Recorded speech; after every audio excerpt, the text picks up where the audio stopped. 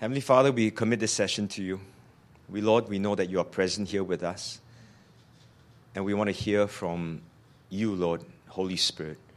Come and teach us, O Lord.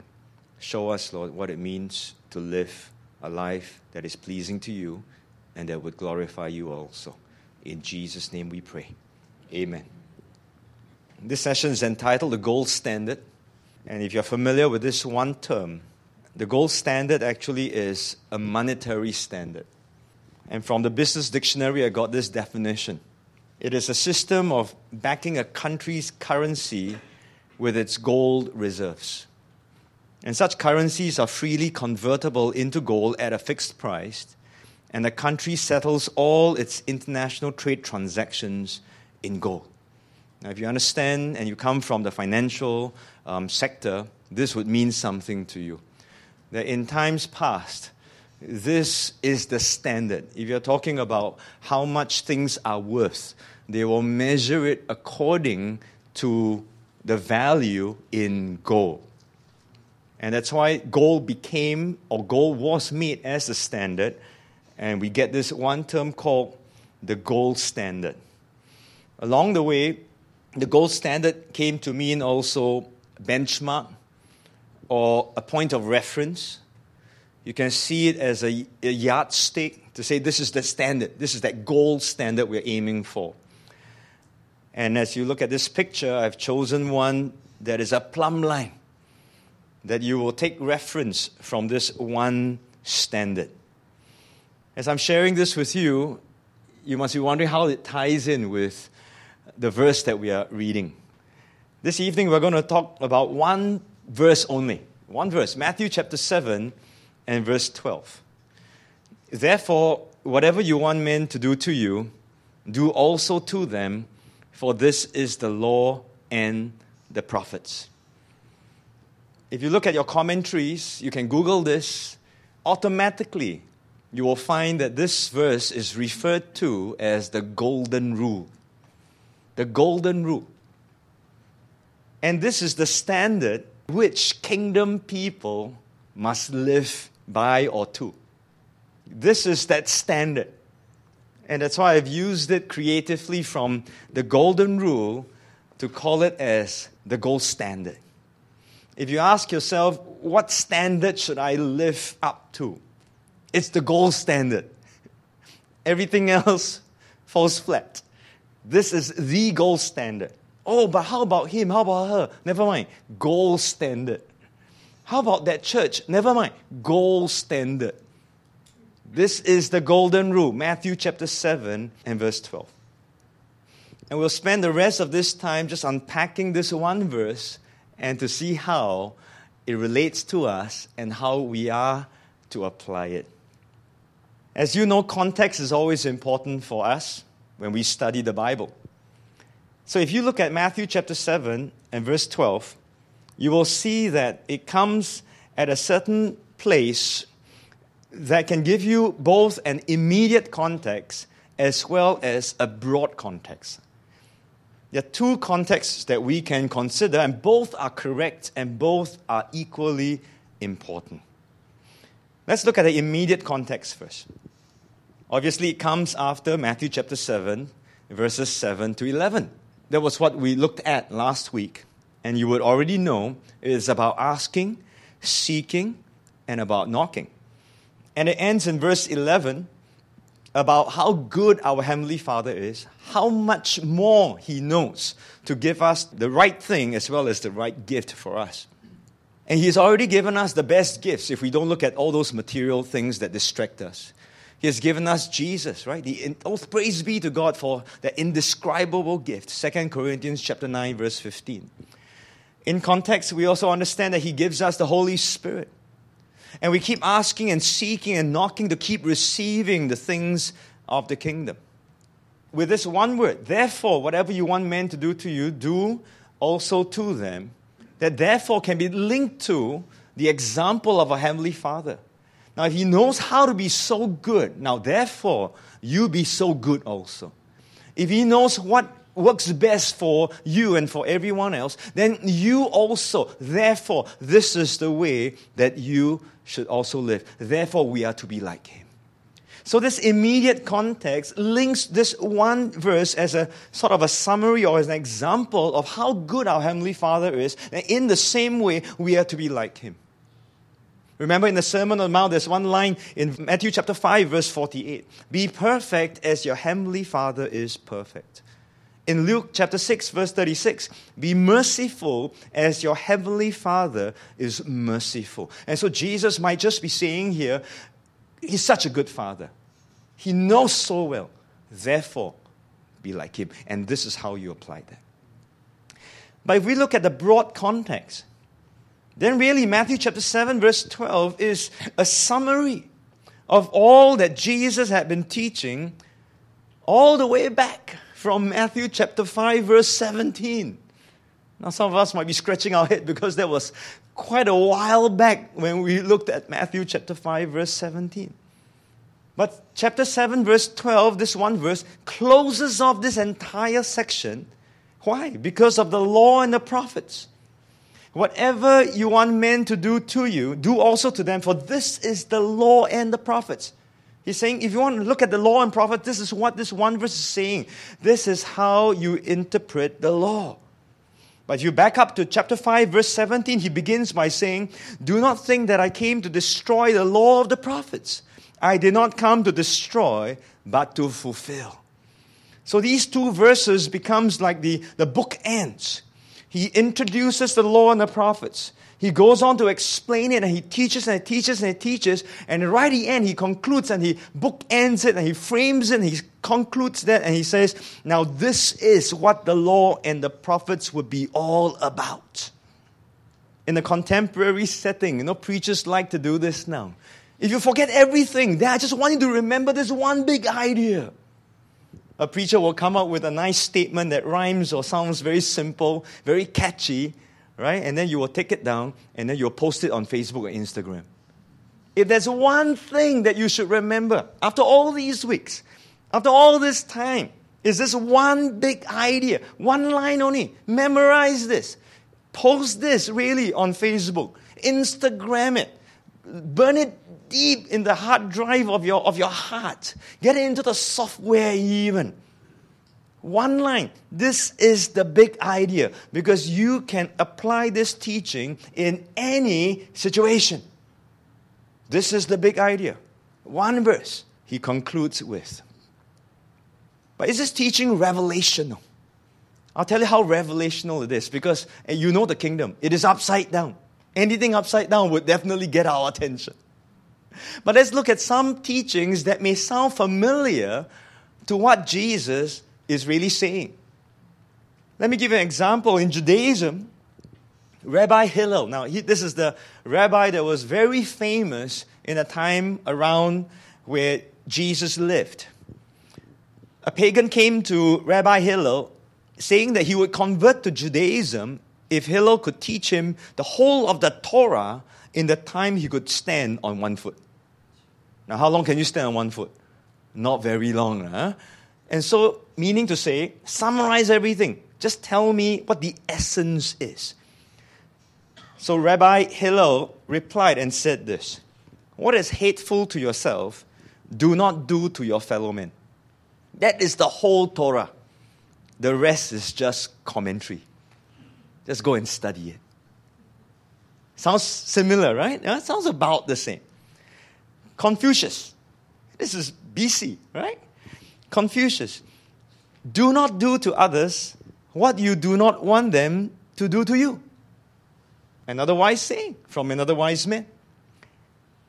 In the Hindu religion, this is the sum of duty. Do not do to others that will cause pain if done to you. In the Buddhist text, hurt not others in ways that you yourself would find hurtful. And so at a glance, when you listen to it first time, just in passing, you might say, nothing new. What's so revelational? But I told you the kingdom is upside down, right? If you look at these sayings, it sounds the same. But you notice they are all worded negatively. And to apply this rule, all you have to do is nothing. Don't do anything.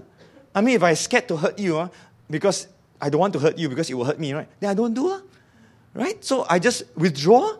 I just avoid. I just be a hermit and go to a mountaintop and silent retreat for the rest of my life. Is that the best way to apply it? Definitely what? Because it says there, don't do to others. And so to be safe, to apply this and to keep this perfectly, let's be a recluse. Let's avoid people and there will be no problems. I've always said this to Christians.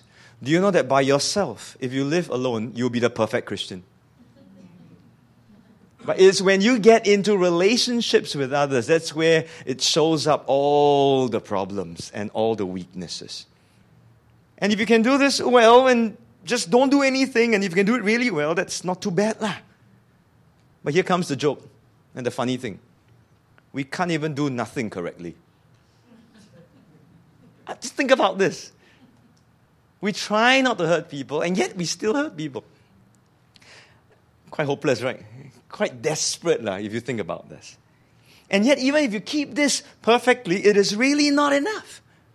Because this is only one side of what life is. You know you cannot ever be always alone. And that's why people call this the silver rule. Not quite there. Good advice, but not quite there. Compared to the golden rule, this is only the silver rule.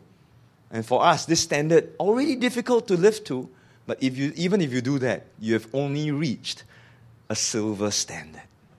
The gold standard is radical. Jesus was radical in the way he interpreted the law and the way he presented the law. All the other wise people worded it negatively. He turns it the other way around and it says, do this. What you want people to do to you, you do to them. Jesus didn't say avoid. He didn't ask you to run away and lock yourself in a room. He says, no. I'm turning it upside down because the kingdom is such. He's not just trying to hold back. Even the 10 commandments, most of them you read is do not murder, right? And so to the Jews, you will look at it and say, oh, I didn't kill anyone, so I'm quite good. Jesus is really saying here, don't just not do something bad, do something that is good. And that's radical, if you stop to think about it. And I give you 3 things that I think would help us to understand, maybe break down this one whole statement for us. Whatever you want men to do to you, do also to them, for this is the law and the prophets. What our Lord is saying is this. Firstly, take the initiative. What you want someone to do to you, what you want others to do to you. You don't wait for that first. You do it first. Take that initiative, number 1. And as you do that, what you're really doing is demonstrate the kingdom. Whatever is good for that person's well-being, because you desire for that to be done to you, obviously cannot be bad. It must be something that is good. As you do this in the context of what the kingdom of God is all about, you are demonstrating the kingdom. Live this out. As our Heavenly Father is good, how much more that He knows how to give us good things. In the same way, therefore now, live out the kingdom. So number 1, take the initiative. Number 2, demonstrate the kingdom. And He says, whatever you want others to do to you, in the whatever, you also do the whatever to them. Make use of every opportunity. And I tell you, suelo.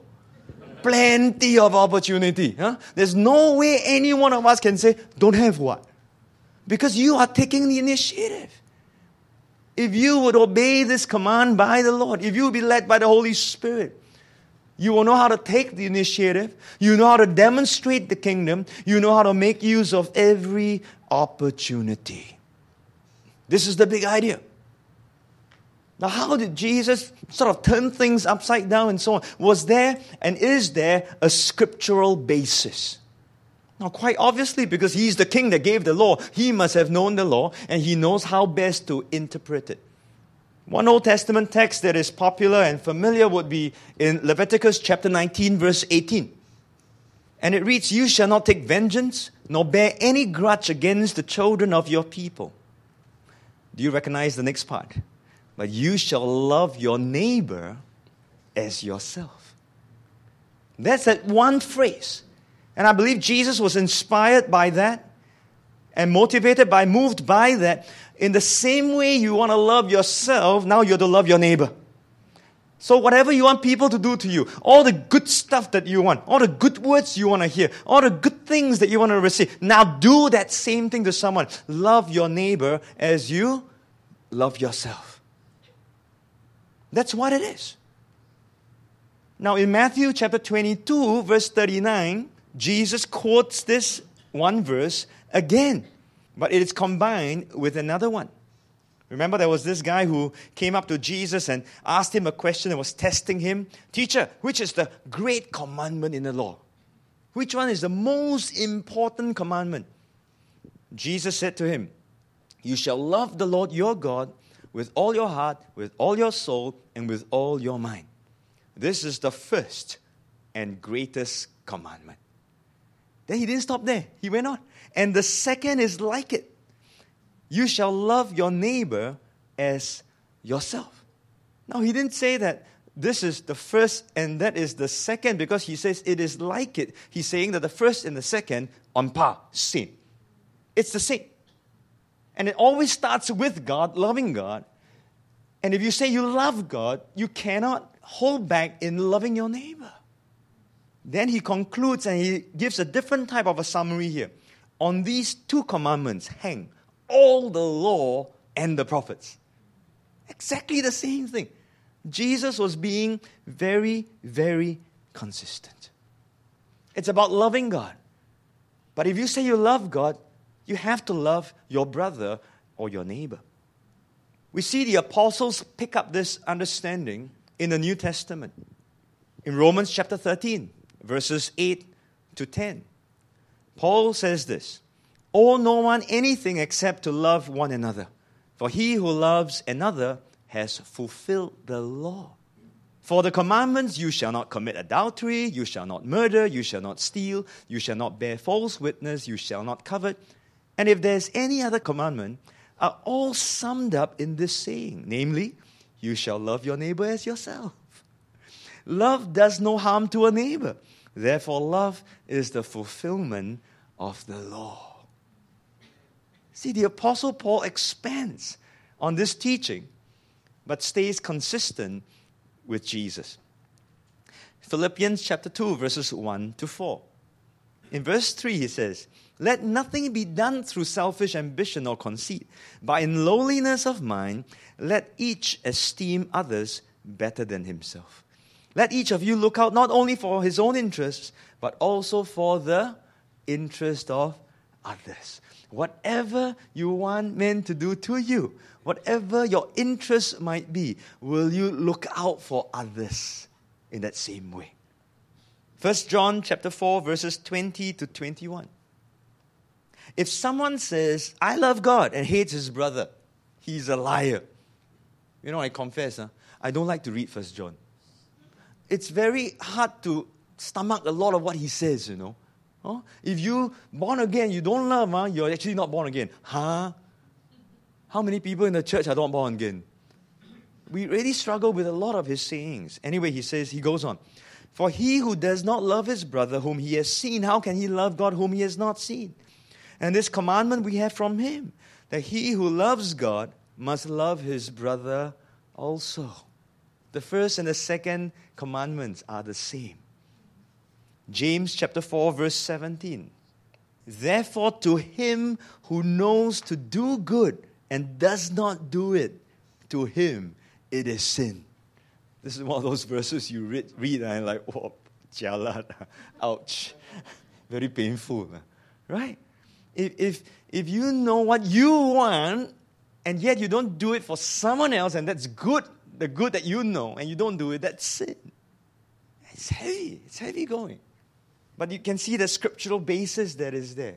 Love sums up the entire law. If we say we love God, I love you, I love you, I love you, and we do not love each other, and we do not act it out, demonstrate the kingdom, make use of every opportunity to show that up, then we are liars.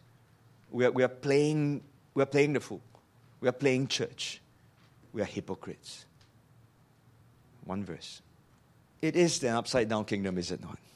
Jesus takes things and he just turns it on its head.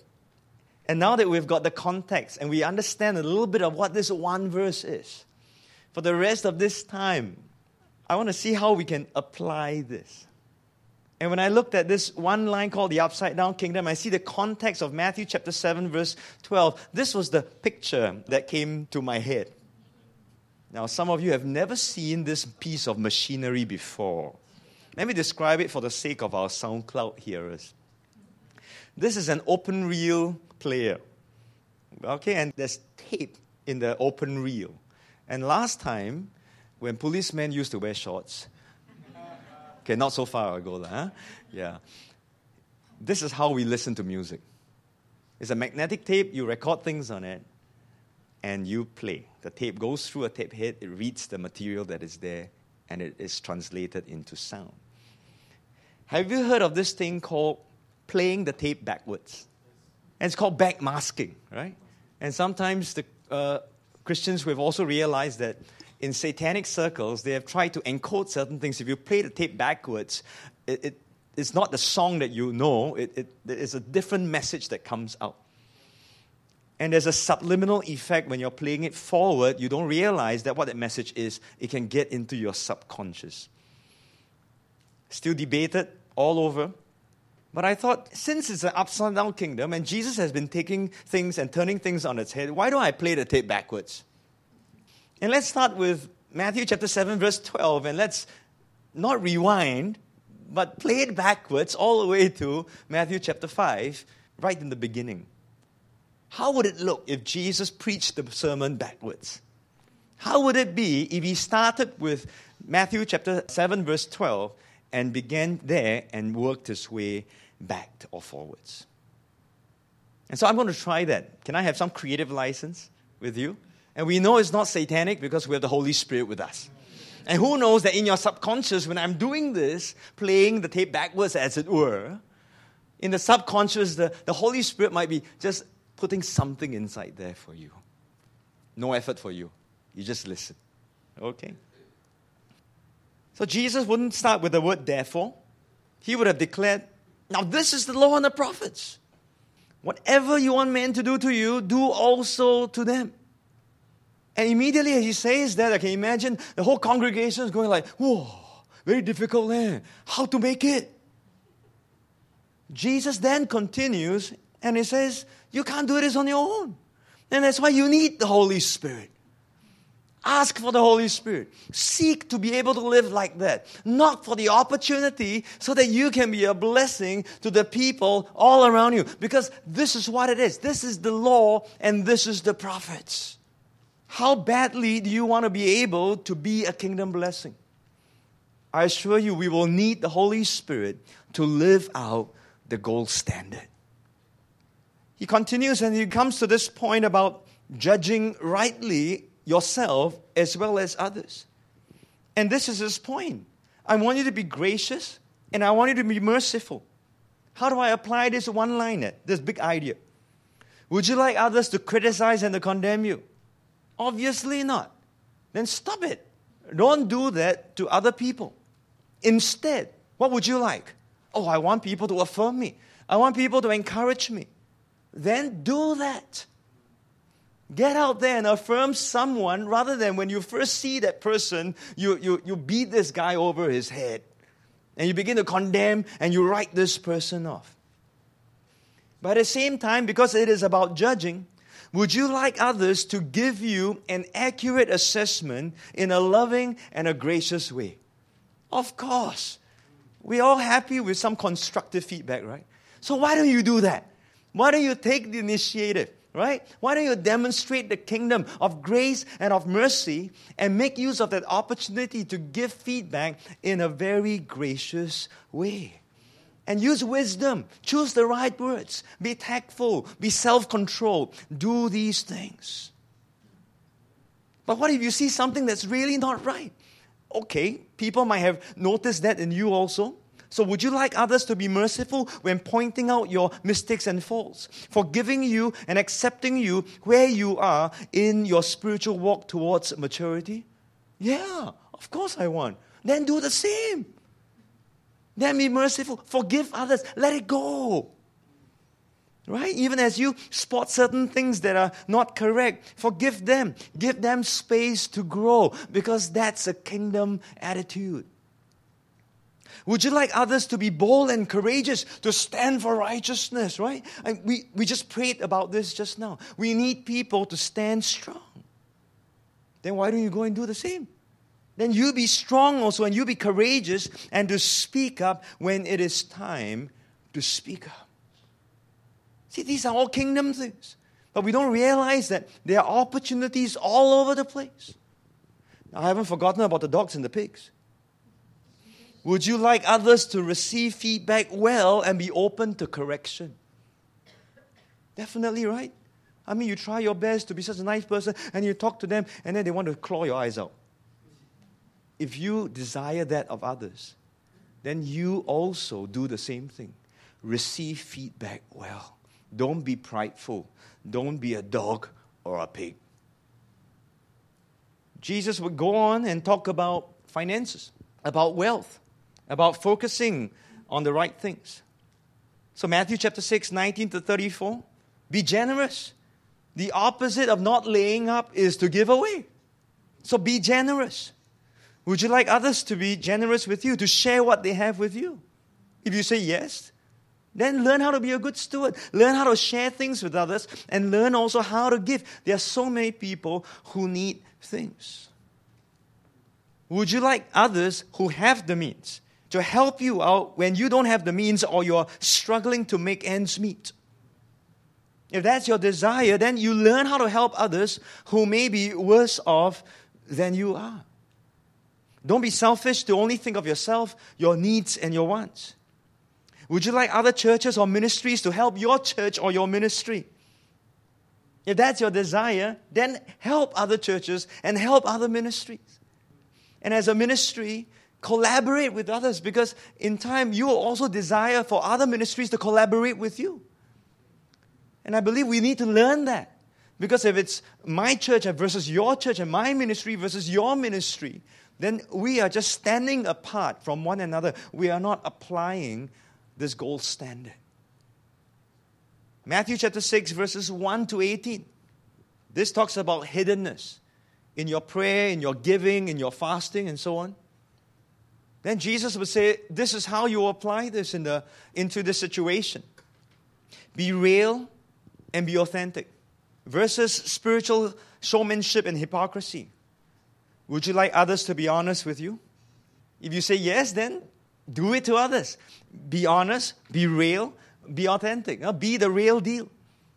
Would you like Christians to stop being hypocrites? Then we must stop being hypocrites. Begin to walk the talk. Whatever the Lord is saying, you do your best to live this out, asking the Holy Spirit to help you. Would you like others to be humble instead of prideful and showy? Then we be humble. Be content with being hidden, known only to God. See, Jesus states this one principle: whatever you want men to do to you, then do also to them. Now he begins to get a little bit more radical now. He says, now, I want you to be radical to love your enemies. You have heard that it was said, you shall love your neighbor and hate your enemies. But I say to you, love your enemies. Now this gets really tough, right? Already those that we like and don't mind, it's already difficult for us to do the things that would be needful for them. Talk about loving and blessing your enemies. Would you like others to love and bless you? Definitely yes. Would you like your enemies to love and bless you? Oh, definitely yes. And so you must start loving and blessing them first. You want an opportunity? I'll give you a few examples. Is there someone you cannot tahan? Is there someone you cannot stand? Some of you are now thinking about your boss. It may be a colleague. Maybe it's a church member. Perhaps it's a cell leader. How about a pastor? What can you do? I don't know. These are just examples. You can think about it. The Holy Spirit can give you a prompter or something. Maybe you want to send him or her a text just to say, hi, how are you? Ask the Lord to anoint your fingers to be able to type that. And after type it, to be able to say, yes, amen, send. And then cannot retrieve. How about offering to pray for him or for her? Maybe they want to be easier. Don't want to see the face, don't have to do anything. But even the thought of just to pray and to bless this person, we struggle with it, don't we? We'll fight against it. Say, why? They did bad things to me and so on. But the Lord is saying, whatever you want people to do to you, if you want someone to love you and to bless you, then you do the same to them, whether this person you like or whether this person is an enemy. How about inviting this person one day for coffee? Okay, I'm really pushing it, right? Be radical. It will really surprise this person. I'm not saying the person might accept. I'm not saying the person will love you suddenly. Jesus didn't say all those things. He just said, whatever you want men to do to you, you do to them first. That's the law and the prophets. That's what it is. Be easygoing. Matthew chapter 38, verse 42, where the title really is, you have heard that it was said, an eye for an eye and a tooth for a tooth.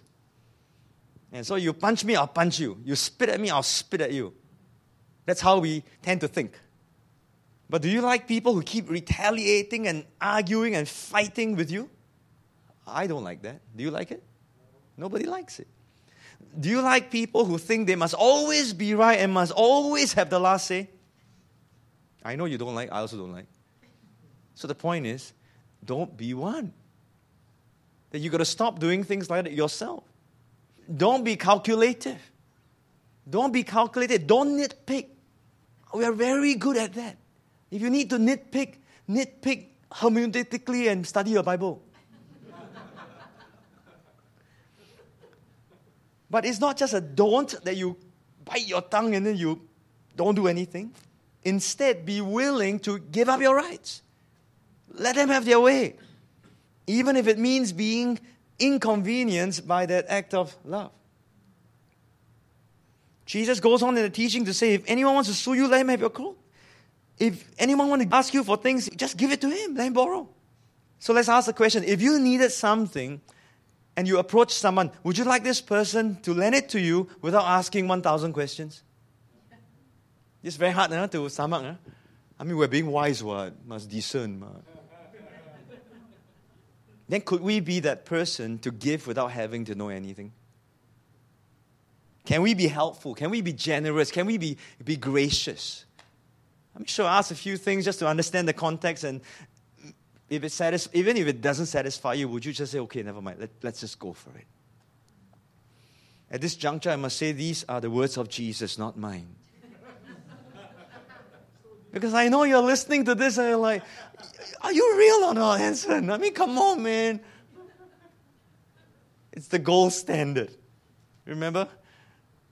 And then in Matthew chapter 5, 33 to 37, again, you have heard that it was said to those of old, you shall not swear falsely, but shall perform your oaths to the Lord. Let your yes be yes, let your no be no. So the Lord says to us, be trustworthy, be dependable, be a person of integrity. Let me think about it. Do you like people who say one thing but mean another thing? You're very irritating, right? Those who give excuse after excuse after excuse, no matter what, will find a reason. One. The yes is like, don't know what. The no is like, don't know what.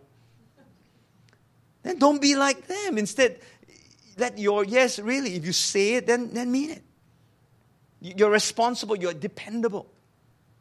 This is going to hit, this is a sore point. It's a raw nerve, but I'm going to say it. Be punctual.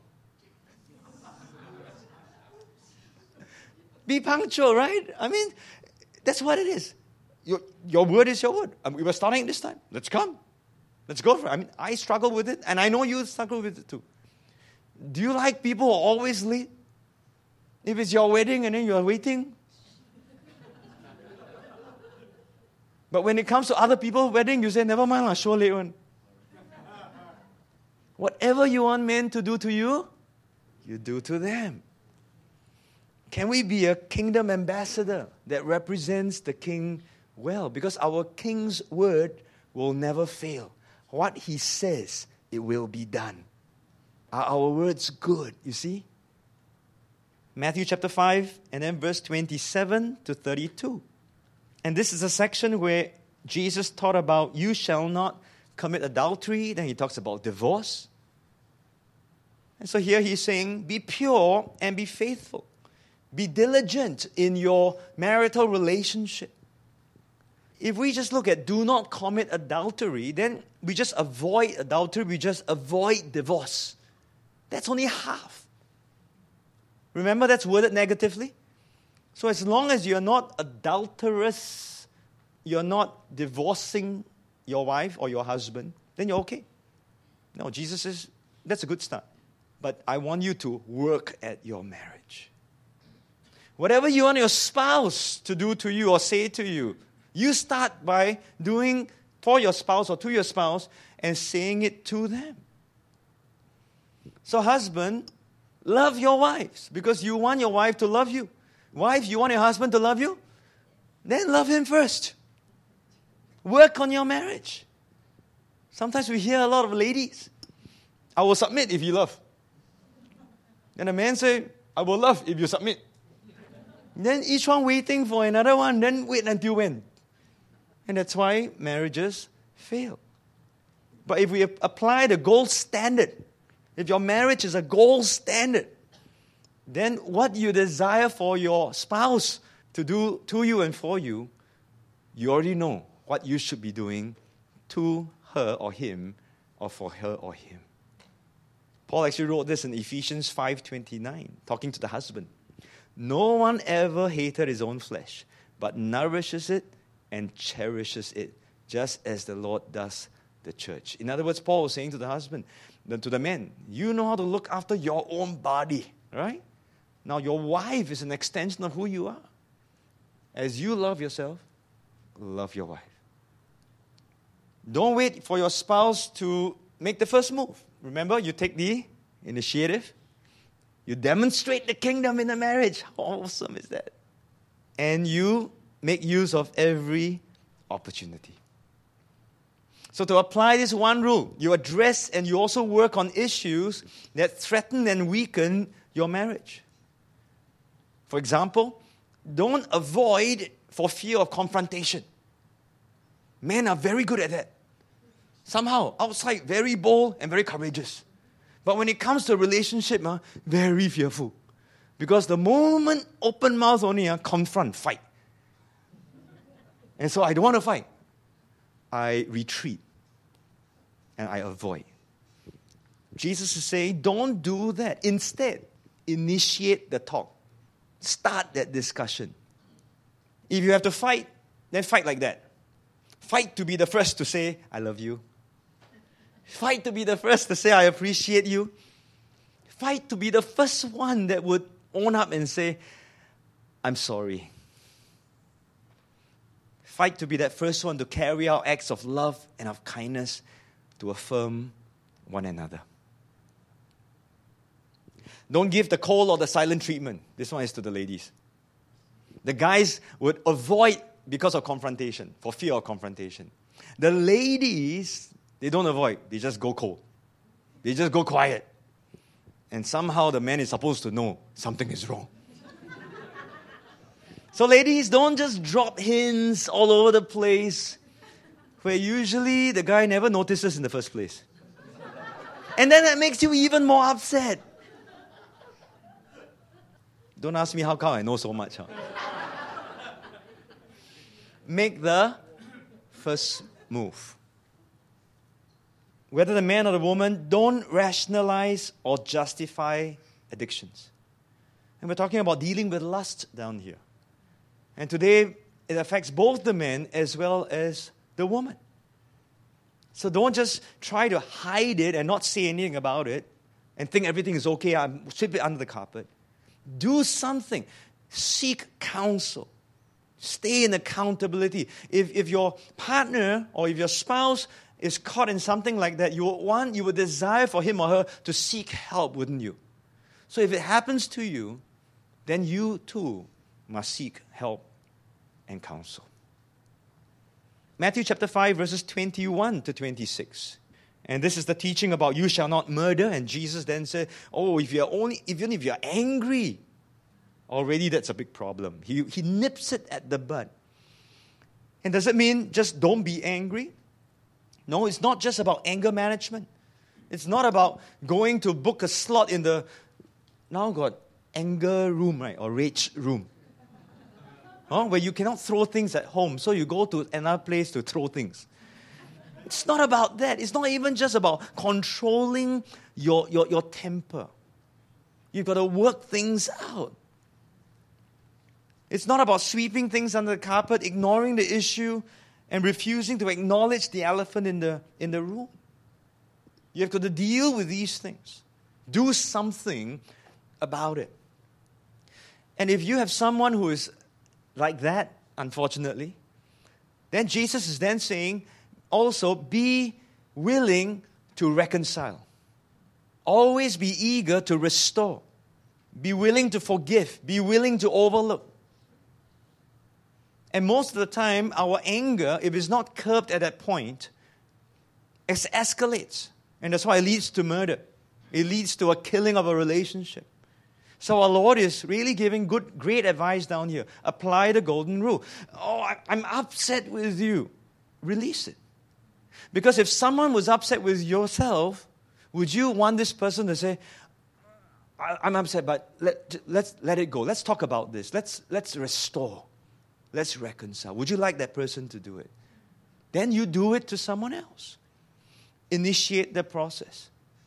And many of the other examples you can also apply for this teaching. And finally, in Matthew chapter 17, verse 20, he then says, I didn't come to destroy the law of the prophets. I came to fulfill it. This is how you fulfill it. This is the gold standard. And if you live this gold standard, whatever you want someone to do to you, you begin by doing this to them. This will fulfill the law. It will fulfill it. I've given you all the examples. I've preached from the beginning all the way right to the end now.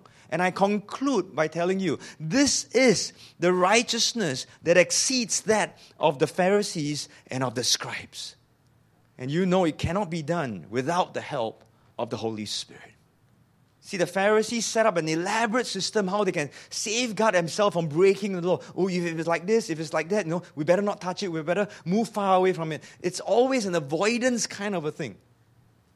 But Jesus turns it upside down and says, don't, that's nice, that's good, okay? But it's going to kill you. But with the Holy Spirit, you will learn to love as the King loves and understands the law. Whatever you want men to do to you, do also to them. And he goes on. If you live the gold standard, you naturally you are the salt of the earth and you are the light of the world. If you live like that, you will stick out. You will be an influence, a positive influence. You will be a kingdom influence. Can you imagine if everyone in this world lived the gold standard? Oh, what a beautiful world it would be. Right? The world would be such a much, much better place. Okay, don't talk about the world because they don't understand this law. They don't understand this kingdom. What if all Christians lived in this way? Do you think things will change? Do you think we will make an impact? Do you think we will be loved by more people and accepted by a lot more? Well, that's what we hope. We hope that as we do good, we will be accepted. But let me warn you, the tape has not been played to the end yet. The tape continues to roll. Because in Matthew chapter 5, verse 10 to 12, Jesus talks about, blessed are those who are persecuted. So we may want to be salt. We may want to be like, we will live the gold standard. We think, man, if we are like that, everyone's going to love us. But you see, the good news of the kingdom is not just being nice people who live harmoniously with other people, tolerating one another for the sake of world peace and unity. The good news of the kingdom is also about the righteousness of the kingdom. And in the world we live in today, everybody loves rights, but no one likes righteousness. And if you want to live the law and the prophets and the way of the king, you must stand for righteousness. And if you desire that someone would share with you what righteousness is, then that's for my good. Then for your good, I will share what righteousness is to you also. But I must challenge you and remind you, try standing up for righteousness and see where that gets you. And that's why Jesus says, you be careful. You be careful of these people who do not like righteousness. You be careful of those who have a religious spirit. I tell you the craziest things. If you and I would live even close to this gold standard, the religious people actually don't like it. Because they like the laws, they like the rules, they like the do this and the don't do that. Jesus and his disciples were persecuted by actually the religious and the political institutions. And this is what we must remember. Self-righteousness will always oppose kingdom righteousness. Self-righteousness will always oppose kingdom righteousness. When Christians act in love without retaliation, there's every possibility that we may be taken advantage of. And often for no rhyme or reason. Just ask Jesus. Okay, closer to home, ask Ahok. Right? He's a good governor. Everybody says he's a good governor. Change have been positive. He's doing good things. But you see, the religious spirit will not stand for it. And ultimately, let's remember this. It is a spiritual battle between one kingdom and another.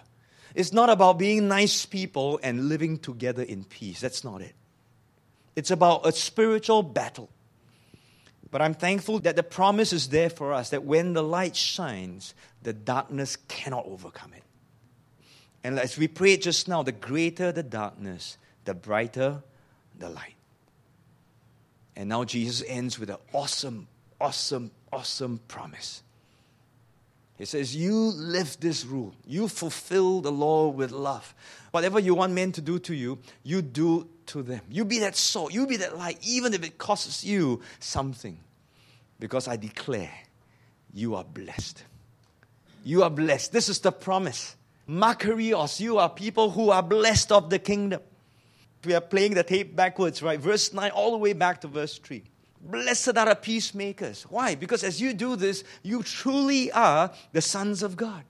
Blessed are the pure in heart. As you are faithful, as you are living with integrity, and you're saying as things as you mean it, you will get to see God. Blessed are the merciful, because as you are gracious, as you are merciful, our Heavenly Father will give you mercy, and He will lavish mercy upon you. Blessed are those who hunger and thirst for righteousness. As you stand and you fight for righteousness, you will be filled. Blessed are the meek.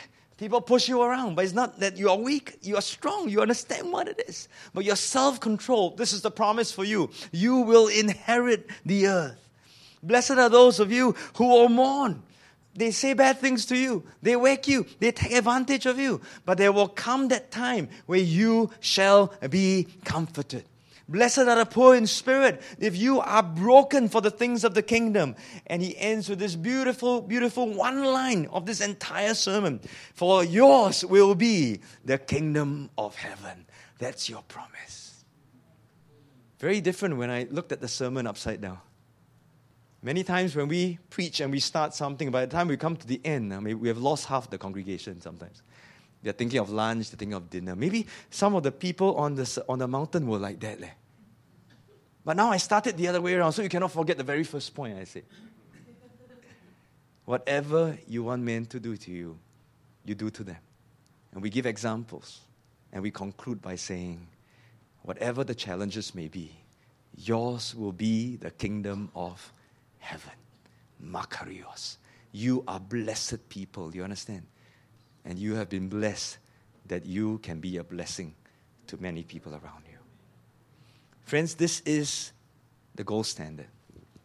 The interesting fact about this gold standard was that it was abandoned in 1931. During the Great Depression, somehow they were not able to keep up this standard of gold. By the time it came to 1971, the US also abandoned it. And they joined what we call a floating exchange rate system. And that's what our international monetary system is based on today. So instead of gold, currencies today are pegged against one another. They're relative to one another. So one go up, one go down. One go up, one go down. You understand? No? There's no longer a gold standard. Governments, you can print as much as you want or as little as you want. And I think that's contributing big time to the debt situation all over the place. And people are all wondering, when is that bubble going to burst? But here's the crazy thing. It also means that currencies are today not backed by gold. It's backed by nothing except the credibility of that nation and its government. Should there be a crash, our currencies are all worth nothing overnight. Do you know that in the society there's a parallel? There are no more absolutes. Everything is relative. It's a floating exchange rate system kind of thing, you know. And what I say, what you say, you know, today I'm right, tomorrow you're right, what I think, how you feel, you know, that's how the world is moving on today. Do you think we might be moving towards a moral crash of epic proportions, where we then discover that what we have considered as important is actually worthless? Well, that all depends on the standard you're holding to, isn't it? Are you holding on to a gold standard? Or are you holding on to a floating standard? Has the church also abandoned this gold standard? Has the church also preferred to live with moral relativity and tolerance with the rest of the world, pegged to their values and culture and present-day narratives? This golden rule, or our gold standard of how we are to live as kingdom people, this is backed by the kingdom of God. Cannot fail one. You see, sometimes we think, oh, it's better to move with the world. Hello, they are backed by nothing other than the credibility of the countries that you look at right now. Our gold standard is backed by the kingdom of God, who is run by the King of Kings and the Lord of Lords. And when we said yes to Jesus, we said yes to the Christ. We said yes to the King. And we're not just kingdom people. We are also, the church is also called the bride of Christ, the bride of the Messiah, the bride of the King. We are betrothed to Him. Now today, when we ask a man and a woman, will you have this person? We answer, I will, right? In times past, I think they answered, I do, right? It's another alternative. And so when we said yes to Jesus, we said, I do to this King. And what did we say I do to? We're saying, I do to live out that gold standard. That's what we promised Him. We will love Him and we will serve Him. I hope that is true for all of you. I do. We are that bride of Christ. Will the church live the gold standard? If you watch on the screen, why is it I do? Because we said yes to, we will take the initiative. We will demonstrate the kingdom. We will make use of every opportunity. We will live as the King. We will bring Him joy. But we need the power of His Holy Spirit. That's the gold standard. And our King has nothing but the best. We're going to pray after this. But before we do that, I just want to ask you to, we've got 5 weeks that we are not going to meet. Homework. I don't know, maybe the Holy Spirit has already dropped something in your heart. A person in your heart. What would be one thing, one person, one item, one situation that you can begin to live the gold standard? And if you say, I do to Jesus, would you obey Him in this one step? Homework. Let's pray. Lord Jesus, thank you for teaching us. Thank you for summarizing the entire law and prophets into one line. A big idea. And it's so simple that sometimes it's easy to ignore. It's so simple that we may find it not revelational enough. We like more complicated stuff. But the truth is, it's so simple that it's so tough to live it out. And Lord, we acknowledge that. And we need your help. Lord, we know we don't live at this gold standard. If you left it to us, we will never meet that standard. But thank you for dying for us. Thank you for being that sacrifice for us that takes away all our sin. And as you do that, Lord, we know you also give us the Holy Spirit, the best gift ever, to enable us, to help us, to change us, that as we do our part, you will strengthen us, you will teach us, and you will lead us. And so I pray for myself and all who have listened in, help us, Lord, so that we can be kingdom people that make a good impact and influence to this world that is so dark. Enable us, Lord. And we thank you, we praise you. In Jesus' name, amen.